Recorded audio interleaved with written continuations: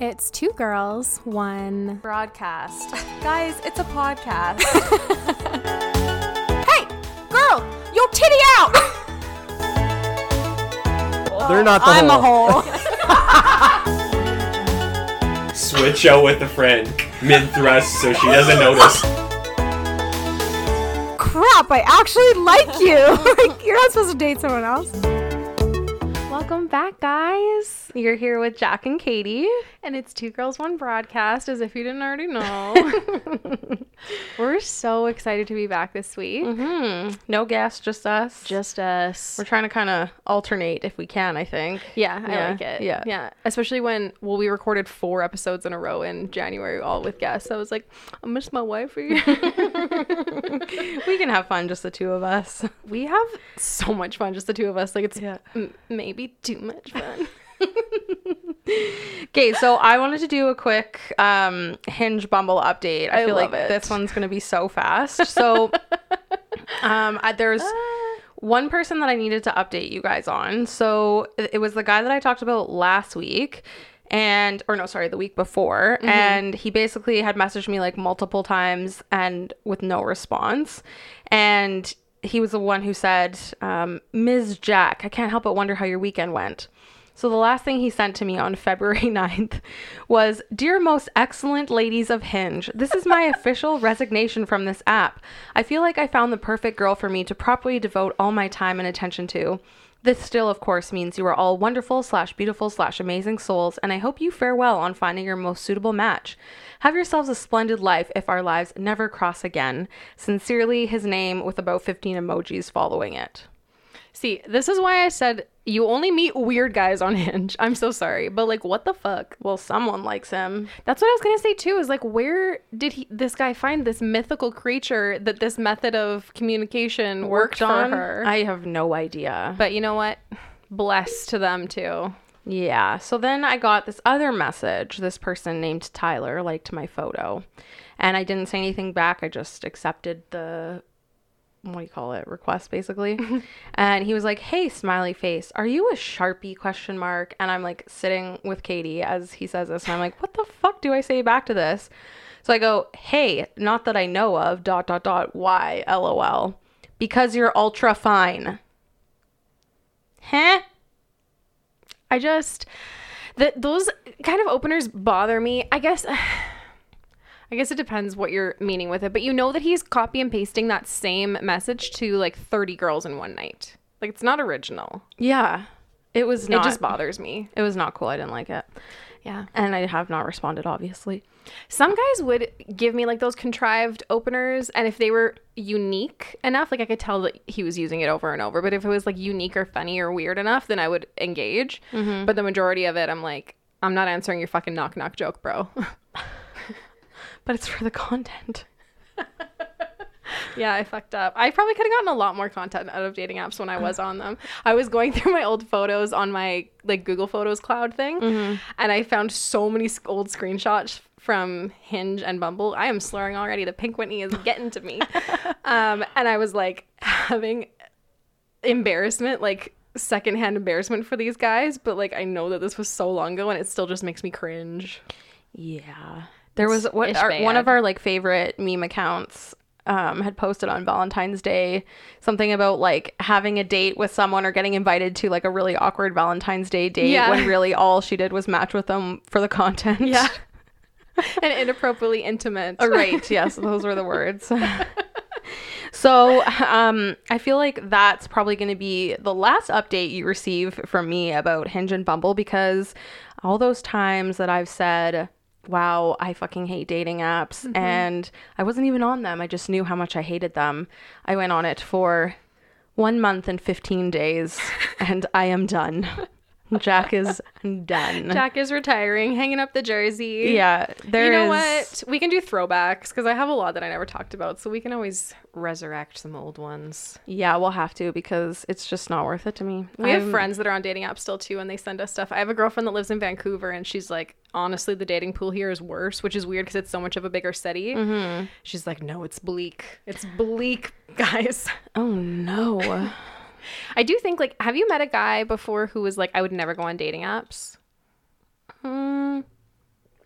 I don't think so. I've met a couple, and I do feel like those kind of guys that are like very staunchly against it are like sometimes a bit of a different standard of male. Like a not no in a good way. Oh, a good way. In a good way, yeah. Like they just wouldn't ever want to do that. And I'm like, you know what? Like I do respect that. Yeah, oh, I totally do, because just from the little bit of time that I've done it, I'm like, hell to the no. Yeah. Didn't even meet anybody. That's the thing. I'm like, the one time I went on like so many years ago was probably like, probably 5-ish years ago when I went on Tinder, and I made that guy wait like 2 months to fucking meet me. And I can't believe he waited that long, honestly. I can't believe he held him on the line on Tinder of all apps. I know. And I mean, I'm sure he was going on dates and seeing other girls or whatever, but he literally did come to meet me. I can't remember if I talked about this. We met at a bar. Did I tell you about this? You told me. I don't know if we've told the tacos. Yeah, so I met him at a bar, and he showed up like full suited with one of his friends, and he was like, oh, we just came from our work Christmas party. And he was, he had a not so attractive accent, and I was just like, what was his accent? I don't remember this. Well, do I want to say it? Maybe not. Yeah.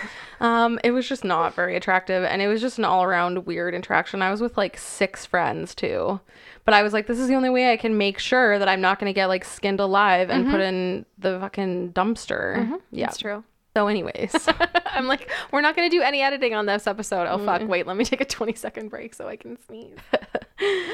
So that's done. Do you have any updates there, Katie, on your life? That's done. It's over. Yeah.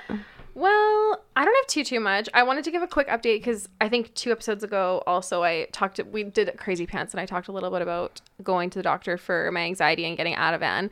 And I just kind of wanted to give a little bit of an update on that because I think that that's, again, something that not a lot of people talk about. A lot of people are on medication. They don't talk about it. So I got the prescription. I took one the day that I got it because I was having a full anxiety attack. And then I've taken one since because I was going... I may as well just say why I took it because otherwise people are going to be like, what's wrong with you? Yeah, I went and got my IUD switched out for a new one. And like, if you're a man, I am very jealous of you that you don't possess the anatomy that we do because fuck me. I mean, needless to say, we dropped a few F-bombs towards the male population while we were in the room because I was providing support. My doctor heard me say a lot of F-bombs and I clawed a lot of Jess's arm. I'm so sorry. No, it's fine. But we were just like, fuck the guys that don't have to really do anything other than wear a condom. It's utter bullshit, the amount of pain and like hormone bullshit. I'm like, I know I'm going to break out like crazy right now.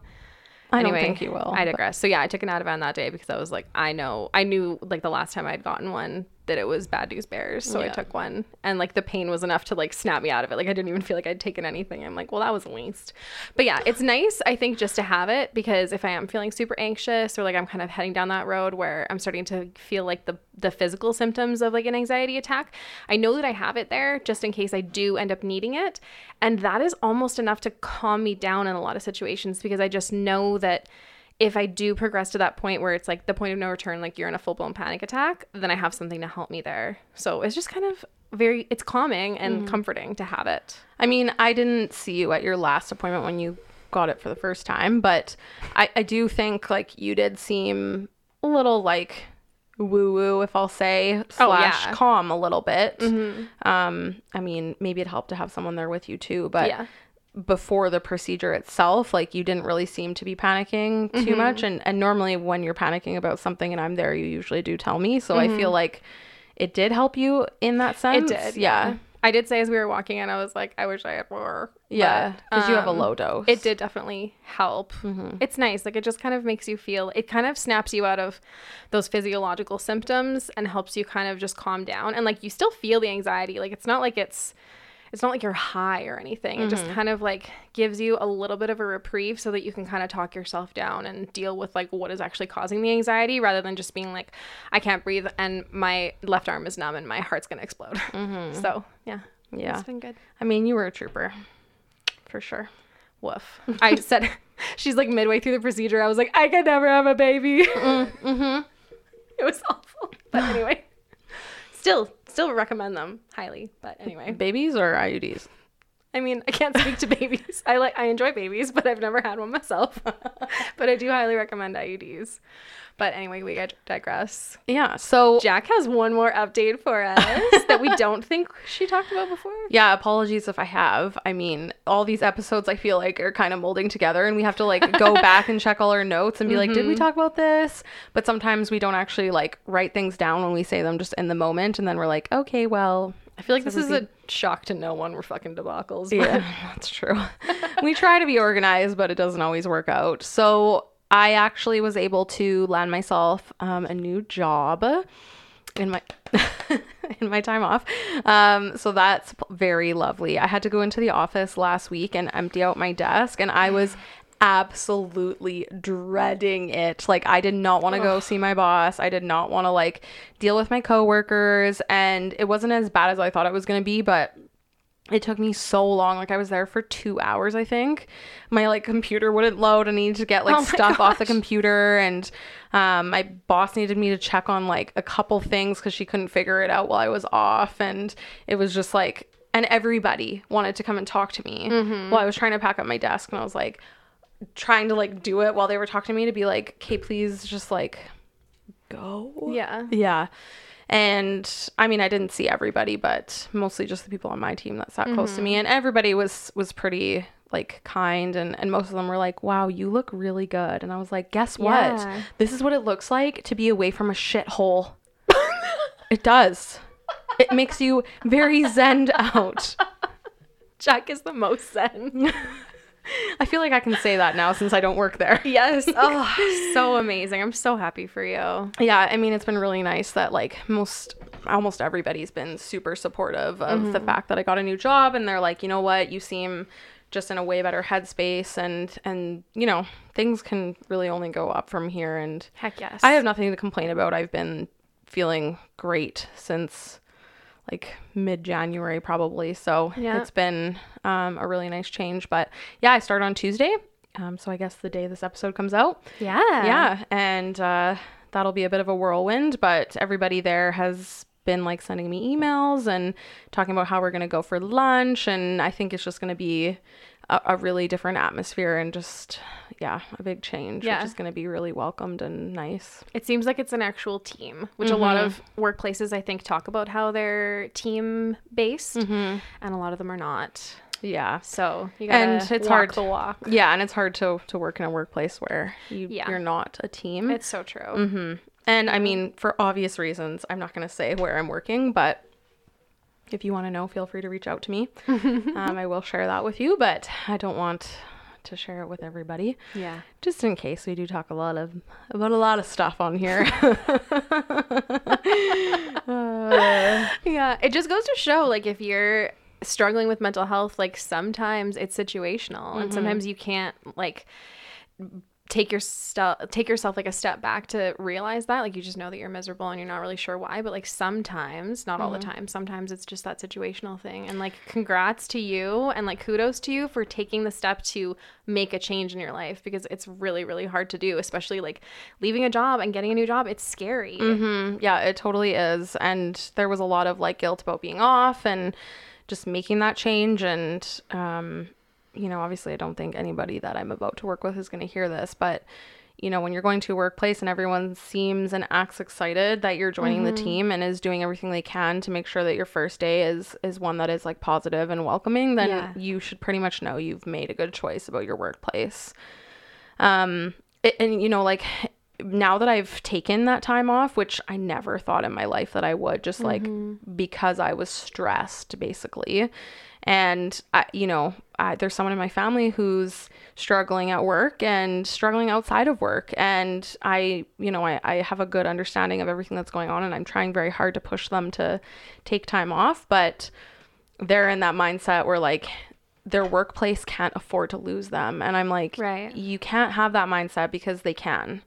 Every workplace, unless you're like the fucking executive director, like someone that high, like I think your workplace can do without you for a little bit. And honestly, it probably will benefit them in the long run, because if you do go back, you'll be in a better headspace and things will be better for them and for you. Yeah. Well, most of the time, if you're in that space, you're not your most productive self.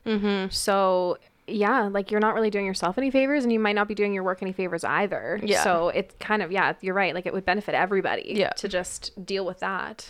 Yeah. So if you know someone in your life that's kind of struggling at work and has a lot of stuff going on outside of work as well, I would encourage them to just take like 2-3 weeks, even just some time to just regroup, go to appointments, like go to therapy, whatever, just some time so that they can go to yoga, do some things for themselves during the day, and not feel that work pressure 24/7 and whatever else is pressuring them outside. Yeah. Well, and sometimes just taking that break will give you like that moment of clarity where you're like, okay, now I know what to do. Oh, 100%. It totally does. Because it's like with anything, you're in a situation and you're blinded by that situation. And then as soon as you remove yourself from it and then reflect back, you can see what's been going on, and you can see why you were feeling that way, and that, holy shit, you should have done that a lot sooner. Yeah. You can say that about anything, like relationships, jobs, anything. It's so true. Yeah. Yeah. A little bit of space is sometimes like the most beneficial thing, and a little bit of downtime. Yeah, for sure. Yeah. Also, so moving on from that, I finally have my doggy tonight. Yay! I am so excited, and it's like I haven't seen him for 2 months. Probably haven't seen him since Christmas, and I miss him like crazy. So like getting a freaking animal with a boyfriend or girlfriend is just like the greatest and the worst. Yeah. Because if you don't last, obviously somebody has to take the animal, and in this case, it was my ex that did, and that was always an agreement we had. And I mean, I think that's a little bit of like the cynic in me, where I'm like, just in case this doesn't work, one of us has to know from the get-go who's taking that animal. And I said right from the get-go, like, you're taking the dog. I mean, I already have 2 cats. Like it's a lot. So yeah. And I think that's honestly, it's a mature thing to do, and it's a responsible thing to do, because you see people all the time go through breakups and they're like, well, I can't keep the dog or whatever. And the other person's like, well, I can't keep the dog either. And then the dog ends up in a shelter or getting sold on Kijiji to God knows who. So I do think that it's, as a pet owner, it's your responsibility to have those tough conversations. It's not like fun. No. But it needs to happen. This is another being's life that you're taking responsibility for. Well, I can easily say hands down that like, if that was something that would have happened, like him and I had the agreement and he was like, no, I can't, I would have taken him 100%. Like 100%. Yeah. But it's nice to be able to see him every once in a while. And I mean, of course it's touch and go, and I was supposed to kind of have him last night and things changed, and then there was just a complete lack of response, and that really frustrated me. And I really, like, there's so much of me that's trying to be so kind because I don't want to lose the ability to get the dog. Yeah. And hard. Yeah, like, I mean, I don't know if I was ever kind of like snappy or rude about it, if he would be like, well, you can't have him then. Like, I don't know that he would do that. I honestly don't think he would, but there's a part of me that does obviously worry about that, because he does kind of hold the power in that sense. And I was able to get him today, which kind of like resolved the situation a little bit, because I was upset, but it mostly comes from just disappointment, right? Like the fact that I want to have him and I can't always have him because he's not mine anymore. He's just mine to like borrow, which is very hard in itself. And, I guess it does kind of show like if there's something important enough between the two of you, you're able to have that communication and make it work. And it's not always going to be the highest highs. Like, there's going to be conflict, there's going to be disagreements, and there's going to be times where it's like you thought you were going to get the dog and you're not, and you have to be somewhat okay with that because it's not your dog anymore. Yeah. So you only have so much control in that situation. Yeah. Which that's a hard thing to get used to too. Yeah, it is, because I'm kind of a control freak, but no. No, not at all. What? Jack? But anyways, the whole point of this is that I think it's possible to have healthy conversation and healthy conflict even with your ex. And, it's not always going to be healthy, but it's your best to try that it should be healthy. And I think that's the whole point of this episode today is talking about conflict and healthy conflict and red flags and kind of how to work through that. We briefly touched on this in episode 20. Yeah, fuck boys and fights. Yeah, and it was like a very short amount of detail about our crazy pants segment. So yeah, we kind of got into it a little bit, but we were talking about it today, and we were like, we just feel like there's so much more about this that we want to say, because like I see people exhibiting unhealthy conflict management all the time. And, and not like I'm perfect at it either. Like everyone knows I'm passive aggressive and like I hate conflict and I'm a little bitch baby, but I've learned a lot. And so is Jack. And we have some years on this planet that we feel like we have some experiences, so we would like to share. Yeah. I mean, of course, this isn't gospel, and this is just kind of like points that we've come up with and some things we've seen from some therapists and heard from some professionals, and we're just kind of tying it all into one. But you know, everybody deals with conflict differently, and the point of this is just trying to help you deal with it in a positive way, because you know what, in the end, if you're with somebody that you think you want to be with long term, conflict can really be a positive thing if you change your mindset about it. Absolutely. And like I've managed conflict very badly in past relationships, and like I don't regret any of those relationships ending, but I do regret some of the things that I did during them. And so rather than just like living with regrets and like looking in the past, I'm trying to learn from that and move forward. And then hopefully if we can share those experiences with you guys, maybe it'll help somebody. Yeah. And I think one of the really big things about us starting this podcast, like we get a lot of questions. The biggest question is, why did you start the podcast? And it's like, you know, we can joke and say, oh, we were drunk, we were at an NBA game, like we were just, you know, shooting the shit, and we were like, hey, let's start a podcast. And I think I pretty much ordered mics right at the table after we did a bunch of shots. But, you know, we feel like we've had some life experiences, and our friends do come to us for stuff. And we just feel like maybe that's how we can help whoever listens to our episodes. I mean, we have a decent amount of listeners, and I only have a handful of friends. So hopefully there's some people that are really benefiting from this kind of stuff. Yeah. I mean, I know a lot of these lessons I would have benefited from hearing a decade ago or even 5 years ago. I look back at myself in my early 20s, and there's like I was the worst at dealing with conflict. Like I've gotten better. I'm not the greatest, but I've definitely gotten better. And, you know, every week is a new kind of feat, I guess, when it comes to conflict. Like you don't really know what the week's going to bring, and all you can really do is look within yourself and say, you know, if something comes up or if there's some conflict, what am I going to do about it? What am I going to do to make myself better so that I can work through this and we can have a positive outcome in the end? Yeah. And it's funny because you can't really prepare yourself for all the situations that come up, but it is actually super helpful to think about things, not in an anxiety spiral kind of way where it's like, what if this happens? What if this happens? It's just thinking very calmly and rationally about how you want to react to certain things in certain situations, because you get to choose. You don't get to choose what people do to you. You don't get to choose how people speak to you, but you get to choose how you react. That is the only thing you can control. That's all you can control. You can't even really control. We could talk about emotional regulation another day. There's, to a certain extent, you can control your emotions, but what you truly control in that moment is the way that you speak back to them. That's it. Yeah. Which is what I'm terrible at. So many people are like, Jack, you're so defensive. Like, and to me, I also, like, I was going to look this up before the episode, and I think I forgot, like, what the true definition of being defensive is, because I really would like to know, because I don't think I'm that defensive. I think what I try to do is show my point. This tone of voice is defensive. However, this is exactly what we're going to talk about. And something that goes with being podcast hosts is sharing these pieces of advice and taking them as hosts. Yes. Because I know people in our lives that say, you know, you've provided this advice. Why are you not taking your own advice?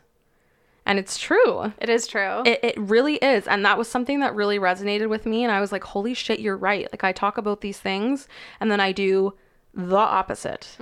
And we shouldn't be doing that, because what we want to do is practice what we preach, right? We're human at the end of the day. And we've said this so many times, like, do as we say, not as we do. Like, we are trying. We really are. And I think that this podcast kind of holds us a little bit more accountable than we would be otherwise, because we're saying this to however many people are listening. And it's like, if they see me do the opposite of what I've been saying, they're going to be like, what the fuck, you freaking hypocrite. And I'm like, it's true. Honestly, please call me out. True. If you know me and I'm doing something opposite to what I say on this podcast, you call me out. Yeah. My therapist called me out the other week, like maybe a month ago.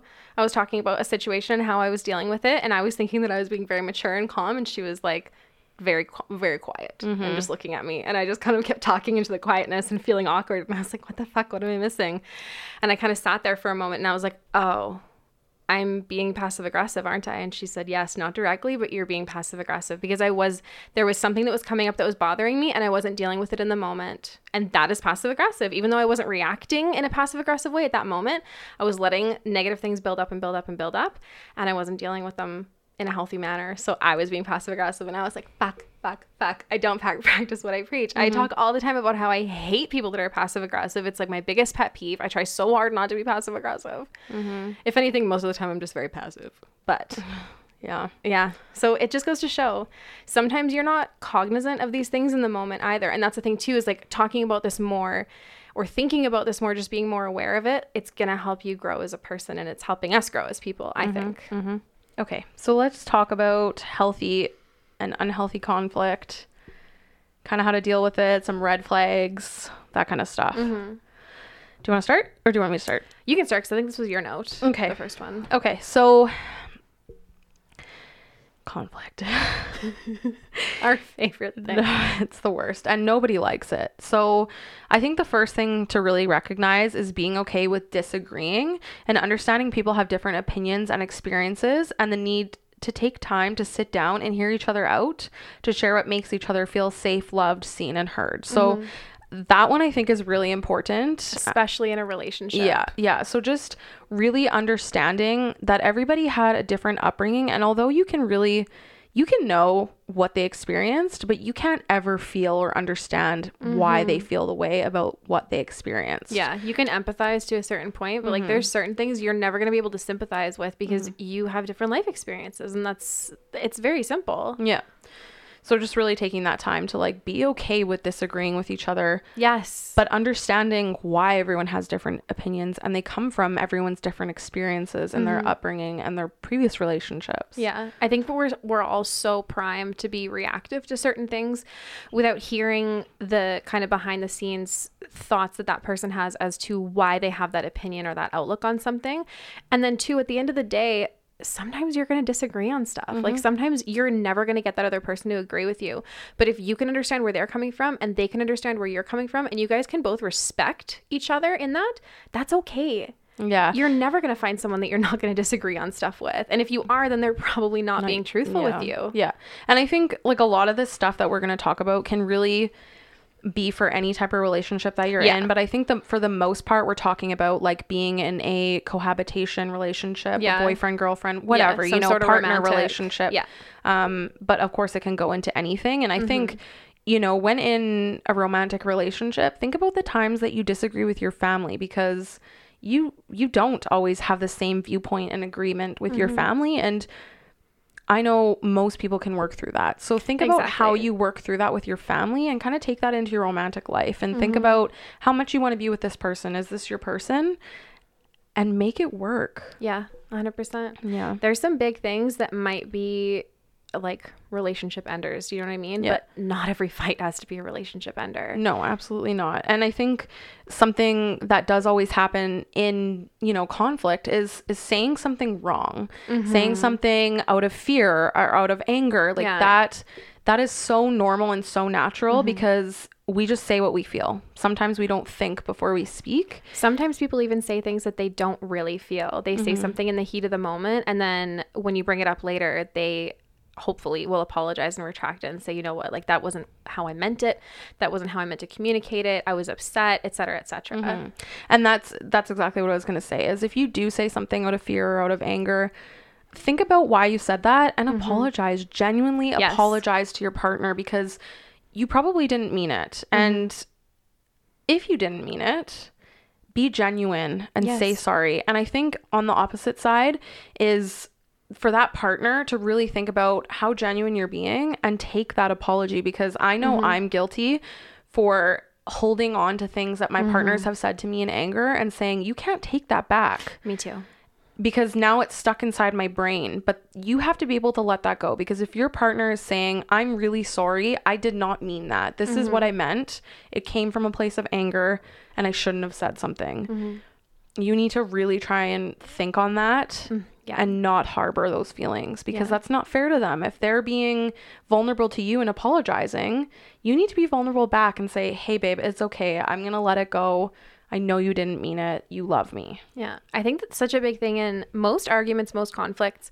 Even if the conflict started because one person was in the wrong, by the end of the day, you're probably both have done something wrong. Oh, yeah. Do you know what I mean? Yeah, Like, you're for never sure. going to argue and be a completely perfect human being for the most part. So I think that's such a big thing, is at the end of the day, being able to own up to what you did wrong and apologize. So there was something you told me the other day about apologizing and how you accept an apology. Yes. Yeah. So this was on, I don't remember what Instagram account it was. It might have been The Holistic Psychologist. It was one of those type of accounts.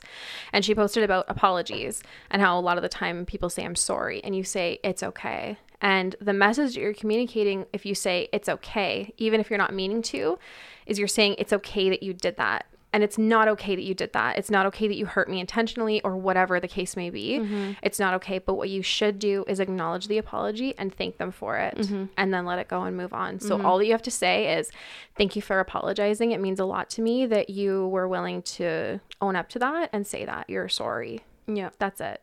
So I've been really cognizant of trying not to say it's okay. I'm saying thank you for apologizing, or something along those lines. You don't have to follow a script when you're fighting, but it is nice to see these different ways of thinking about how you're communicating. Yeah. And I think just now that you said that, another really big thing is I'm guilty of always saying sorry. Like, I always say sorry. And I think it's almost to the point where it's like, it's just a knee-jerk reaction. It's not a genuine thing, which is not true. It always is. But I think to the person that I'm continually apologizing to, it may not seem as genuine, because it's just something I do all the time.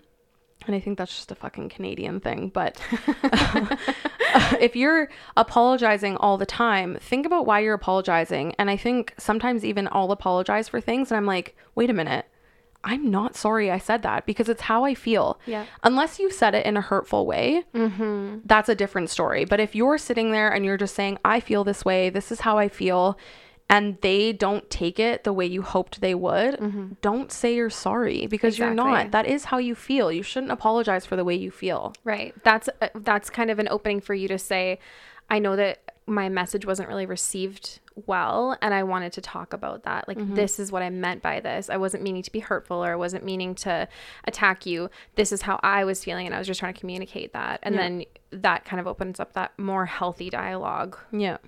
100%. Yeah. We just kind of said, like, in a fight with anyone, no one likes conflict. It's scary. It's not comfortable. But if you look at conflict as a way to learn about each other and grow, then you can maybe take a negative situation and turn it into a positive. So if you guys are having conflict, and then at the end of the day, you're each able to hear the other person and understand where they're coming from and apologize for what you may have done wrong, then hopefully you guys can come together and move on from that, because that's really the only way that you're going to be able to move forward in a relationship, is if you're able to try and resolve that conflict. Yeah.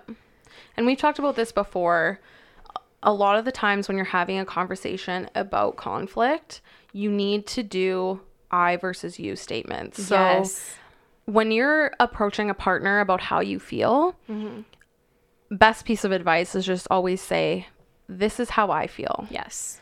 This is how what you said made me feel. Never being like, you made me feel like this. You said this. You did this. Like, yes. That's never going to go well, because that is when people put their backs against the wall and they get defensive. Yeah. Instantly, you're going to make somebody defensive, because it feels like you're attacking them. Even if that's not what you meant and the meaning behind your words is true, it's the way that you're communicating it to them. Yeah. 100%. We also wanted to talk about, this is for me, being assertive versus seeking conflict. So I think something that I've tried to learn for the past couple of years, basically since I started going to therapy with any regularity, is trying to be assertive in the moment and deal with things as they come up. But I think especially after a certain relationship that I was in, I was so used to being in conflict and trying to deal with it all the time, that now I feel like sometimes I'm very primed for a fight. Yeah. So something will happen and I'll maybe be a little bit more reactive than I should be. And I kind of jump on someone saying, well, what did you mean by that? Or, yeah, it's not great. So I think it's something that I'm trying to be really, really, really keep it in the front of my mind, because it's very easy for me now to be like, well, what the hell did that mean? Yeah. And we were talking about this today, and I said, like, it is fair, right? Like, you're working through things that occurred for like over and over and over again for over a year, and you're trying to get rid of those reactions. And of course, it's not fair to do that to your new partner. Yeah. But if you've expressed and shared, I think, about some of the things that you've gone through when it comes to turmoil and conflict, and share that with your new partner, that they're able to be a little more understanding about For sure. where you're coming from, and just say like, hey, look, I am trying to work through this. It is not going to be an overnight thing, because it never is. If you're trying to change something about yourself, it's not overnight. It takes time. And if you have a partner that really loves you, they're going to be okay with waiting and or kind of calling you out on it. Yeah, 100%. And you have to be okay with that. And we talked about that today, and just said like, it's fair, but you recognize, as long as you can recognize those signs as soon as they happen, and you can kind of retract yourself and fix it, then you are working towards a better you. Yeah, totally. Yeah. Well, the person I'm talking about, we'd had a conversation weeks ago, and he had kind of said like, I'm not your ex. And I'm like, it's hard for me to hear that, because I'm like, I'm trying not to ignore what I see as like red flags or like whatever. And I'm trying to like deal with things as they come up. But yeah, it's like, I went from being so passive for so long to now being overly assertive in certain situations. And it's funny, when I did that Change Ways program, which was about like anxiety and depression, a lot of what we talked about was assertion. And they said, if you haven't practiced being assertive for a long time and you try to learn how to do it as an adult, a lot of the time people become aggressive for a while before they figure out that middle ground. So again, I'm trying to be gentle with myself, because I know this is a very normal thing. It's not okay, but I'm trying to find that middle ground. I was going to say that someone who's continually passive is going to just go to the opposite end of the spectrum when they're trying to kind of fix that side of themselves, and it's going to take a little bit to bring it back to the middle. And I think that's okay. And like I said, it just comes from communication. So if you're with somebody, or even just me, like living with somebody, like, you know, I mean, I already knew that about you, and that's fine. But if you live with someone, or you're really close with someone, and they don't really know that relationship side of you, to just share that with them and say like, hey, I'm working through this, call me out, or help me with it. You know what I mean? Like, find your person, and they're going to be understanding if you are communicating about how you feel. Totally. Yeah. And it's not calling out in like a bad way. It's like that person that you trust, and like you trust them to tell you when you're doing something wrong. Like Jack called me out the other day for being passive aggressive, and I was like, yes, I am. Yes, that's right. Okay, so I looked up, because I said earlier, I really wanted to know the actual definition of being defensive. Yes. So this is a definition. Someone on the defensive is concerned with justifying their actions or words. They have a defensive attitude as they try to protect themselves. If you know that to defend is to protect, you have an idea of what defensive means. When a person is acting defensive, they're trying to protect or justify themselves. So I think that's one of the huge kind of points that we wanted to touch on, was when you're in conflict with your partner, you're in it together. Yes. It's not you against the other. It's you're both here trying to find a solution to the problem. Yeah. And I think that really is the viewpoint that you need to have, is like, look, we love each other. We see things differently. We're having a bit of a conflict right now because of differing opinions, differing upbringings, whatever. But in the end, we want what's best for both of us. And I think that is a huge way to combat being defensive, is just having that mindset of knowing that your partner is there for you, you're there for them, and in the end, it's about the both of you. Yeah, it was something that I'd never really thought about until actually very recently, was this idea that like it shouldn't be you versus them. It shouldn't be me versus my partner. It should be us versus the problem. Absolutely. We're not fighting each other. We're fighting the problem together. And that was honestly mind-blowing for me to look at, because I'd never really thought of it that way. And again, especially since having so much conflict with partners over the past few years, I'd always felt like I had to defend myself. Mm-hmm. So it's very refreshing now, honestly, to think about it as we're fighting a problem together. Like, this is for the betterment of our relationship. It's not me trying to prove that I'm right or you trying to prove that you're right. Mm-hmm. Yeah. And like I said, I've been told more than once I'm defensive. And I think that's probably something I really need to look at is the issue. And are we here to kind of make that issue go away together? Yeah. Instead of just trying to be right. So that kind of like is a nice little segue into the red flags of unhealthy conflict. And obviously being defensive is a huge red flag, because then that means you guys aren't working through it together and trying to find that problem or that solution together. Yeah. There's no healthy communication going on when you're being that defensive. It just can't. Yeah. And so, some of the other things, which I mean are fairly obvious, but need to say anyways. So like name calling, bullying, shaming, excessive blaming, like those things are red flags where you're moving into unhealthy conflict. You should not be calling your partner names. You should not be shaming them for how they feel and talking down to them and bullying them. Yeah, 100%. I've been in relationships where like I've told them they're like a piece of shit. Like this was in my like early 20s, because I do not do that anymore. But when you're young, you don't really know how to deal with conflict unless you've had a lot of that in your upbringing. Yeah. Right? Like you have to be guided in learning how to deal with that kind of stuff. And if you don't have a lot growing up, the first thing to do is just get angry and call people names. And that's not a healthy way to deal with conflict. That was one thing that I kind of wanted to say when we were talking about earlier, saying things in the heat of the moment and then apologizing later. If the same kind of thing is happening over and over, where like, say your partner gets really upset with you and they tell you that like you're a fucking bitch and you're a piece of shit. If that happens over and over and over, and every time you guys are done fighting, they say, I'm so sorry, I didn't mean that. That's not okay. That ultimately turns into something physical. Yeah, that is like emotional even abuse. just a like slight shove, which again is something that is a red flag. Yeah, 100%. Like, I had an argument with a partner once, and we would always fight, and I would yell, and then I would try to walk away, because we would always be so stuck in this conflict that I was like, I just need space. I need time to get away from this and calm down. And he would never want to let me go. And one time he grabbed me and shoved me back into a seat so I would sit and listen to him. And I had bruises on my arm after that. And he didn't think he'd done anything wrong. And it was so scary to me that had happened, because like you bruised me in the middle of an argument. Like, what's to say what's going to happen next time I get that upset with you, or you get that upset with me? Yeah. It's scary because, now I'm just like freaking out. Yeah, nothing like that had ever happened to me before. Yeah, and that's 100% not okay. No, 100%. And we justify these things and try and make them seem like they're less bad in our mind. Like, he didn't mean it, but he didn't mean it can lead to many worse things. Yes. And as an outsider, you should always tell your friends that's never going to be okay. It's not okay. It's never to justify that. No. And yelling, interrupting, door slamming, that kind of stuff, that's just like, that's not okay. No. And I think, I kind of reflect, like, I haven't, the times I've gone to therapy have been a lot about like partners and, my romantic partners. I haven't touched a ton on anything really to do with my upbringing. And I know that I need to. It's just like, it's a long road. And, my parents don't listen to this podcast, but, if they do, I we had a conversation, and I don't think I had a bad upbringing. Now I'm hitting the mic. I don't think I had a bad upbringing, but there was a ton of door slamming.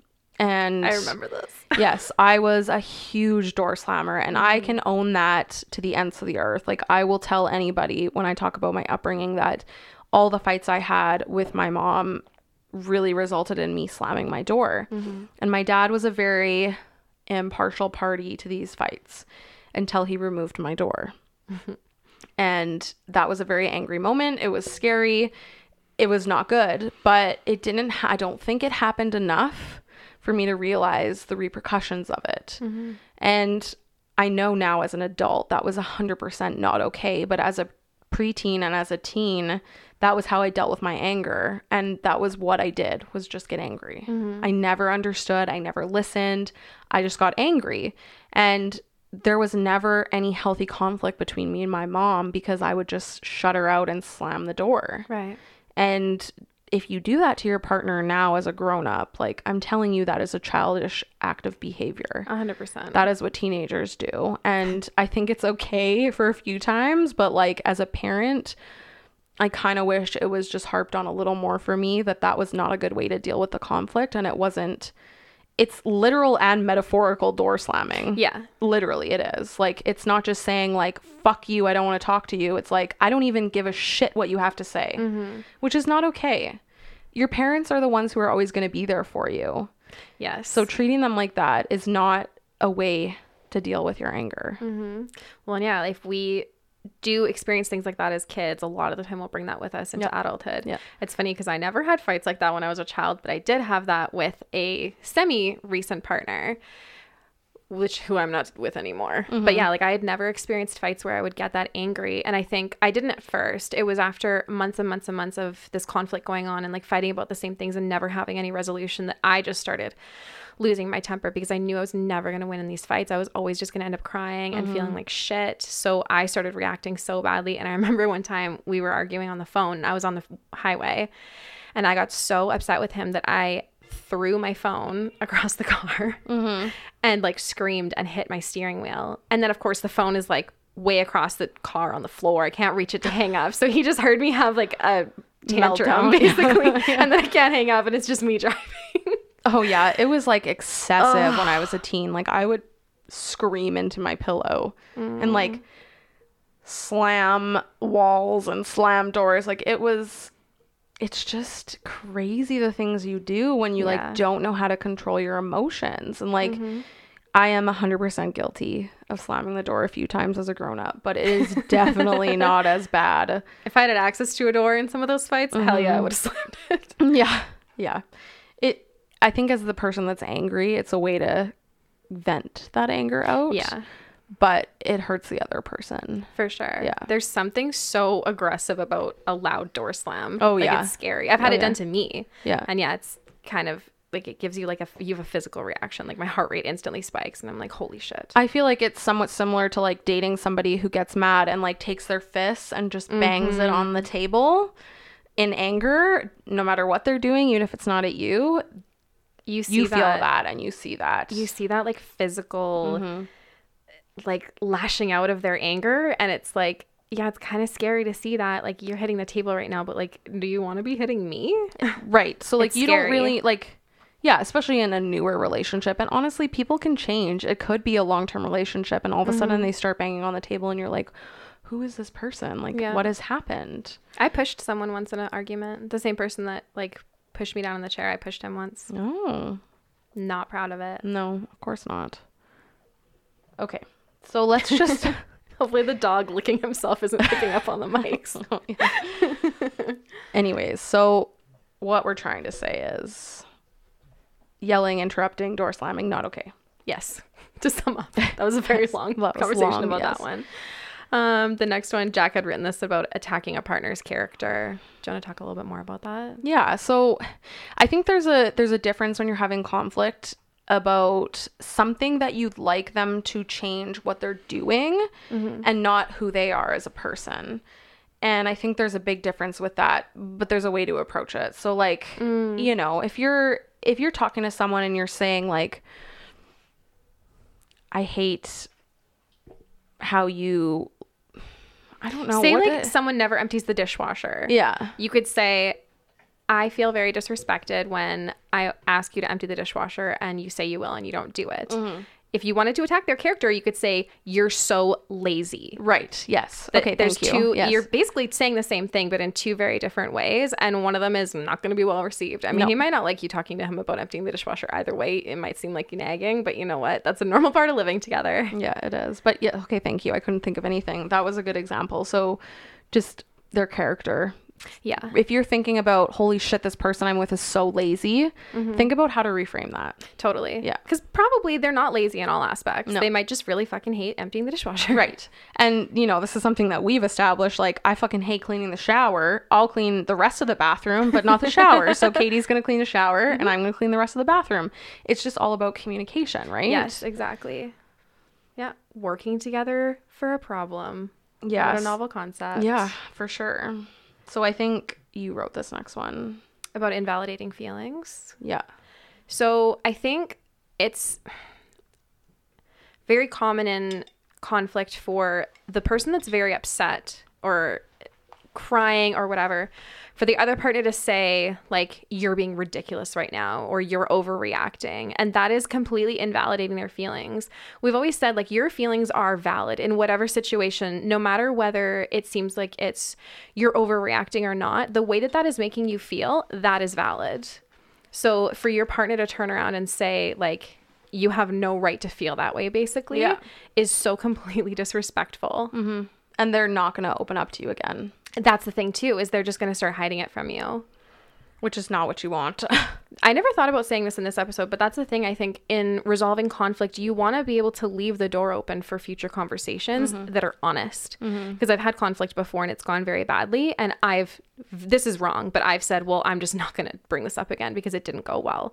And that is the start of the end of a relationship. I'm telling you right now, the minute that you decide that you're not going to communicate about something certain, that's the beginning of the end. It's over. Yep. I've had partners tell me, like, well, I just didn't tell you this because of the way you reacted last time, or because I know you'd be mad. Yeah. Well, that's bullshit. I fucking hate that. Yeah, it's utter bullshit. If you are my partner, do not ever fucking say that to me, because it's a cop-out. It's something, yes, I need to control how I react. Fine.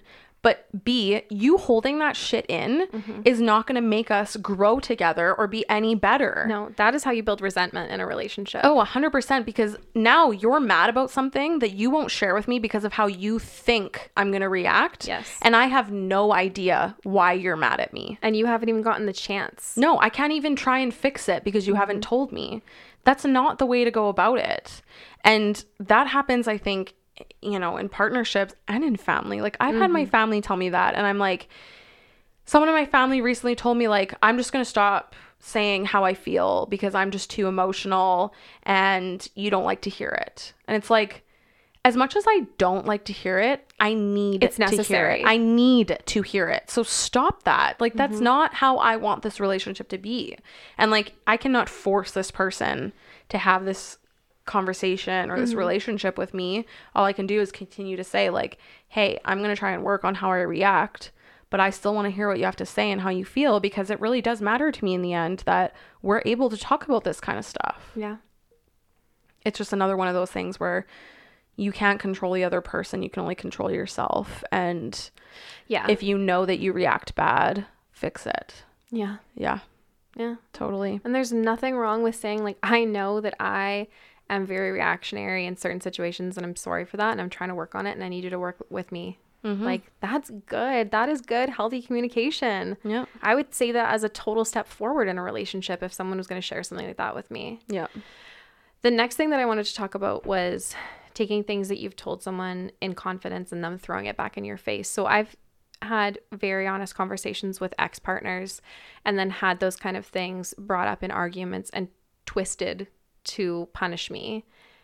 And you know what? If you do that to someone, they're not going to want to tell you stuff in confidence anymore. No. And I'm so beyond hurtful. I told a couple ex-partners certain things that I had never shared before, ever.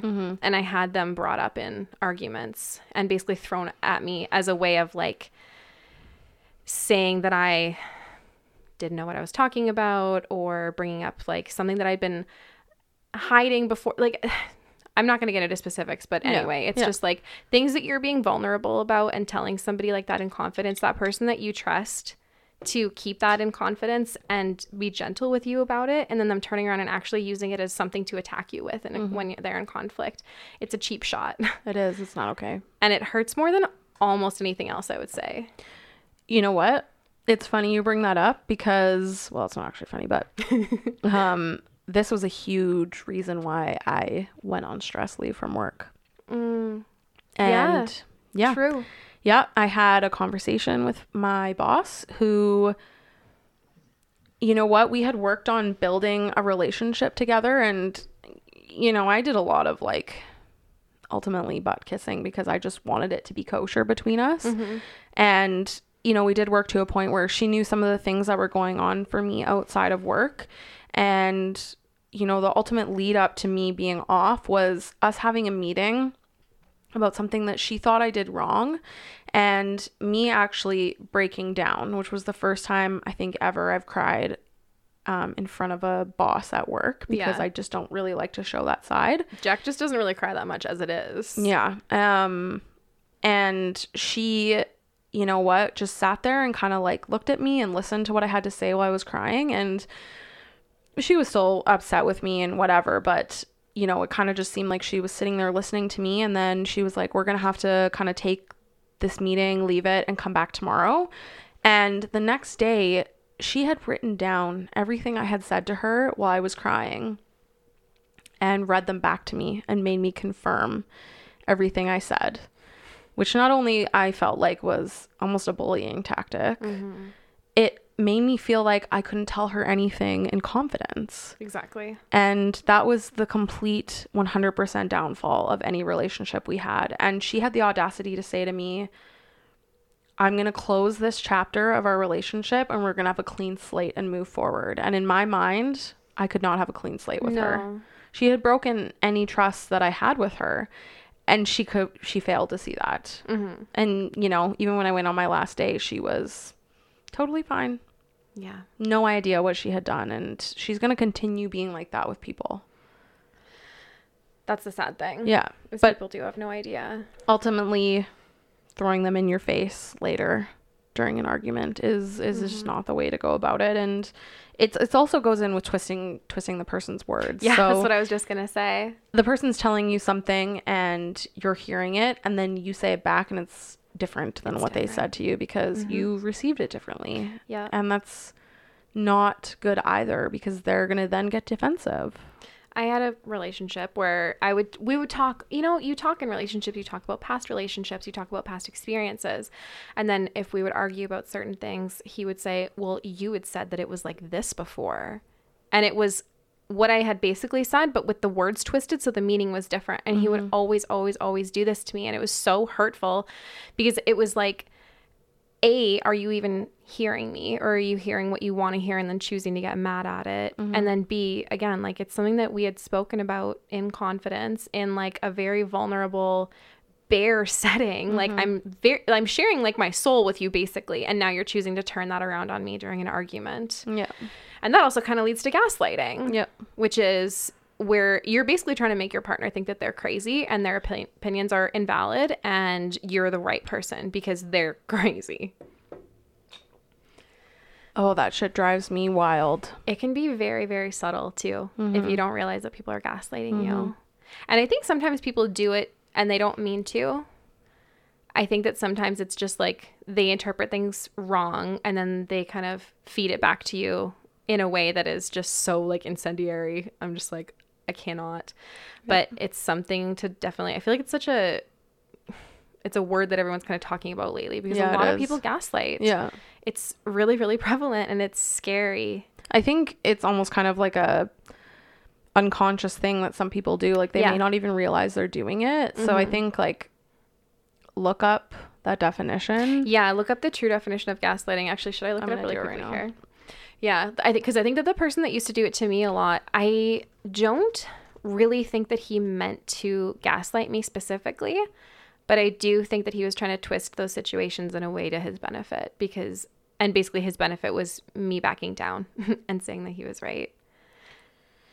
So this says gaslighting is to manipulate someone by psychological means into questioning their own sanity. So if you are psychologically manipulating someone to doubt themselves and their own sanity, questioning their memory, their perception, or their judgment, you are not being a kind human. It's psychological abuse, which ties in very closely to emotional abuse and can be just as detrimental to somebody as physical abuse. Yeah. It's really, I really encourage anyone who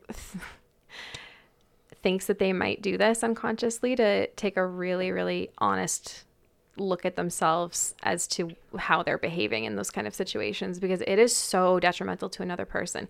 Even just having my words thrown back at me and me saying, no, that's not what I said, and them saying, yes, that's exactly what you said. Yeah. And I'm like, I know that I wouldn't have said that, but they seem so sure of it. So sure of it. Yeah. That you start questioning, like, maybe I did say that. And it's so fucked up. Yeah. Totally. And also the you always, you never. I tweeted about this a while ago. I'm like, if you want some girl's head to blow off of her neck, start a sentence with, you always do this. It is so, there is almost no situation that you can say you always do this. And it's so inflammatory and unfair to the other person. I just get so mad about, I think about situations where this has been said to me or people that I love, and I just get so angry. Like, one thing that comes to mind is, like, say you and your partner argue a lot if you guys have been drinking. There's probably an underlying issue that is coming to light because your barriers are down because you have been drinking alcohol. So for one person to look at the other person and say, you always start fights with me when you're drunk. Been there. Yeah, that's bullshit. Yeah. Unless they have an actual addiction issue and that is something that's happening. Again, word it completely differently than that. But for the most part, that's never true. Yeah. Telling someone you never do this or you always do this. Even back to the dishwasher thing. You never empty the dishwasher when I ask you to. That just gives them the opening to say, 2 weeks ago I emptied the dishwasher as soon as you asked me to. Do you know what I mean? It's just not a good way to fight. Yeah, or it's like when you're drunk, you get mad at me so much easier, and like I chirp you when you're sober, and it's like, well, yeah, because I'm way more emotional when I drink because I can't really control my emotions when I drink. And like it does have something to do with the fact of like how much you drink, but in the end your partner needs to be understanding. Like I say so many times when like we're watching movies or watching shows, it's like these people should not be having this conversation because one of them is intoxicated. 100%. And it's like it's just intoxicated. Yeah, intoxicated. That's my favorite word. You should not be having that conversation while one of you is drunk because it never ends well. No, it doesn't. It affects your cognitive reasoning. Oh, yeah. And again, it lowers your inhibition. So you might say things that you wouldn't normally say. And again, like those kind of things that you can't take back. Yeah, 100%. So, yeah. Fighting conflict, I should say, arguing should never happen when you're intoxicated. If you guys are drunk and something comes up, you need to separate and let it lie. Yeah. Which is something I wanted to ask you about later, but we may as well talk about it now. What do you think about the whole never go to bed angry thing? I think going to bed angry when you're drunk is fine. Yep. Because most of the time I wake up and I don't really remember. And I think, so maybe, I don't know. I think it's fine because you shouldn't really be dealing with conflict while you're drinking. And so even if you wake up and you remember, it's fine to address it then. But to address it while you're drunk and both of you can't really like reason with each other. Yes. It's not really reason with each other, but like even just hear each other and understand. Well, yeah, and your emotional regulation is just like all over the place when you're drunk. Yeah. It's true. So I think like when you're sober and it's a regular conflict, I think, yes, you shouldn't go to bed angry. However, if you've come to a point, because I find a lot of the fights do happen later at night. If you've come to a point where you just cannot come to an agreement, you just need to look at each other and say like, babe, I love you so much and I don't want to fight with you. And I can't anymore today. And I want to revisit this tomorrow because I want to be seen. I want you to be seen. I want you to be heard. And I really want to take some space tomorrow to talk about it. I think that's how you can address it. But going to bed not speaking to each other is a whole different situation. 100%. I love that you just said that because I think that so many times people will say like, we're not figuring this out, we're never going to come to an understanding, let's just drop it and go to bed. But then it's dropped for good and it's not actually dropped in either of your minds. Like you're both going to hold on to that, but you guys are never going to come to any sort of resolution. So I think that literally I love the wording that you just used for like, let's bookmark this. We're going to go to bed. I still love you. I still want to solve this, but we're obviously not going to get on the same page tonight. So let's just get a good night's sleep and revisit it tomorrow after we've both had a chance to calm down and think. And a lot of the time, if I'm in a fight with someone, if I do take a night off and I think about it the next day, I'm not as mad as I was the day before. I was going to say, you're less crazy for sure. Yeah. About the situation. Yeah. Okay, so let's quickly talk about some healthy conflict strategies. So we talked about this a little bit at the beginning, just remembering that you and your partner are both showing up with different inner child wounds. Yeah. So the upbringings, they're different, the experiences are different, and just trying to really understand that and hear what they have to say. Yeah. Everyone's gone through different trauma in their lives. And while we might not ever be able to put ourselves in the other person's shoes, you can try to understand what they've experienced and then why they are maybe interpreting a situation in a certain way based on their experiences and their trauma. Yeah. And so understanding that, like, when you guys come to this discussion about whatever's bothering you, you're both innocent. You're not doing this to manipulate each other. You're not being malicious. You're here innocently talking about how you feel about something.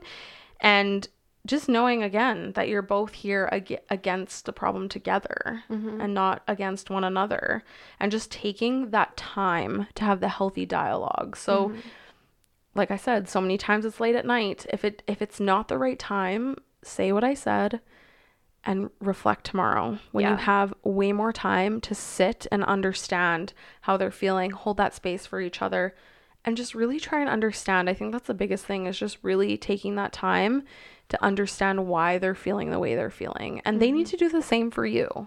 Yeah, totally. I'd mark down to talk about this later, but yeah, it's like, I feel like some people have very opposite conflict resolution styles, where some people want to deal with it in the moment, like, let's deal with this right now. And some people are like, I'm too emotional right now, or I'm too overwhelmed, or I just need some time to collect my thoughts and I need to go take an hour, a day, whatever it is, away from this, and then we'll come back to it.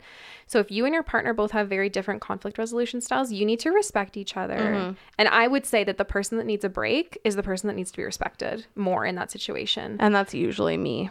Yeah. I'm usually the one that needs to go back and reflect. And it ultimately works out in the end, because I'm able to think about, am I being too much? Yeah. It gives you space to sit back and kind of let the emotions die down a little bit and think a little bit more rationally. And then you can also kind of see things from your partner's perspective a little bit more when you don't have those rush of emotions. Like, when you're in conflict, you feel those symptoms physiologically, like your heart rate goes up, your blood pressure spikes, you have a cortisol dump. Like, you have all of these reactions within your body that make you not actually able to deal with the conflict as well. It's your fight or flight kicking in, and your body's priming to either fight or run away. And neither of those are really going to help you in an adult relationship. Yeah, exactly. So as long as you are going to take that space but come back to speak about it again, then I think that is so healthy. Yeah. Yeah, you really do have to respect that. I wrote here, you cannot have healthy conflict while your heart rate is high. Yeah. So if you feel your heart rate is increasing and it's kind of out of your control at that point, take that time, 5, 15, an hour, whatever it is you need, but take it so that you can actually have a healthy conversation about whatever is going on. And so really, ultimately, were you going to say something? I was just going to ask you, what? My last little point here. Yeah. What is your opinion of makeup sex? I think I've done it a few times. I think it's great if you've actually talked about it and made up. Resolved. In the words. Not using the sex to make up. Yes. I think that's so important. Yeah. Yeah. I think most of my experiences with makeup sex, I feel very icky thinking back about it, because I did not feel like things were actually resolved. It was just kind of we're done fighting, so let's have sex now so that we can both feel better. Yeah, no, that's not the way to go about it. It's when you both feel heard, seen, you've held space for each other, you're loved. I think that's when it's okay. Yeah. In my last big breakup, we'd had like a huge fight that was basically like the relationship ender, and then I backed down and I stayed for a little while, and he had wanted to have makeup sex after that fight, and I said no, because I knew that things weren't actually resolved. And I'm so happy that I said no. So happy you held your space. I did. I held my space, and I continued holding it for about another week, and then the relationship was actually over. It should have been over that first night. It was, again, me not knowing how to be assertive in the moment. But yeah, I think that's the biggest thing, is like, if you feel like you and your partner have actually resolved that conflict, and you feel close to them, and like you feel like you're trusting them at that moment, you feel like you can be vulnerable again, then yeah, absolutely, like, take that emotional connection and make it a physical one, and just put that whole fight to bed. And I think that's really beautiful. I just don't think that I've really experienced that in my own relationships that often. Yeah, I think a lot of people use it as a way to make up, which is not how it should be at all. Yeah, or like a distraction technique, honestly. Or that. Yeah. So, I mean, what I was going to say is, ultimately, there's really no perfect relationship. You have to figure out what works best for you two, and just be willing to apologize when wrong and repair as soon as possible, because there's no point in holding on to that anger when you don't need to. Just figure it out and repair it. And it's normal to have thoughts like, is it going to work? I need a way out. But that's ultimately just your ego holding you back from really resolving the situation. I love that statement. So deep. Can you be my therapist? No. I feel like I can't do it. I need to go to school for that. No. And really, both of you have to be on board to hear, listen, understand, and both of you have to want to fix it. It cannot be a one-sided thing. That's so true. It's like, I think we've both probably been in relationships where we feel like I'm fighting so hard for this relationship and my partner just keeps fighting me. Yeah. And like, I can't force you to get on board with me to save this relationship. Like, we've both got to be on board. Yeah. And it's kind of a devastating thing to realize, but you can't force somebody else to do what you want. No, you can't force them to have a healthy relationship with you. Do you know what I mean? Like, if people aren't willing to grow and learn, then you can't force them. Well, if that's a continual thing, you feel like you're trying to convince them to love you and trying to convince them to hold that space for you and trying to convince them to understand where you're coming from, they're not your person. Yeah. If you feel like you have to try to convince your partner not to be mean to you on a regular basis, then that's not somebody you should be with. No, absolutely not. Yeah. So this was an interesting and much heavier episode than we're used to. True. However, I think it was probably somewhat beneficial, and hopefully somebody took something away from this. I honestly feel like I've taken something away from this just from us kind of talking about this together. Me too. It's so beautiful. We'll talk about like anal and stuff next week. We'll get back on track. I think that's it for us. Yeah. Thank you guys so much for listening to us blabber on for like, I don't even know how long that was, an hour? A little over an hour. Yeah. Thanks, guys. We really appreciate it. Yeah. We still welcome your feedback. Our DMs are always open. And follow us on all your social media platforms. You guys can listen to us on whatever podcast app you have. We're available on pretty much all of them as far as I know. Yeah. And yeah, if you have any suggestions, feedback, questions, shoot us a DM on the Two Girls One Broadcast Instagram account. That's where we're most active. Other than that, we'll talk to you guys next Tuesday. See you, tacos.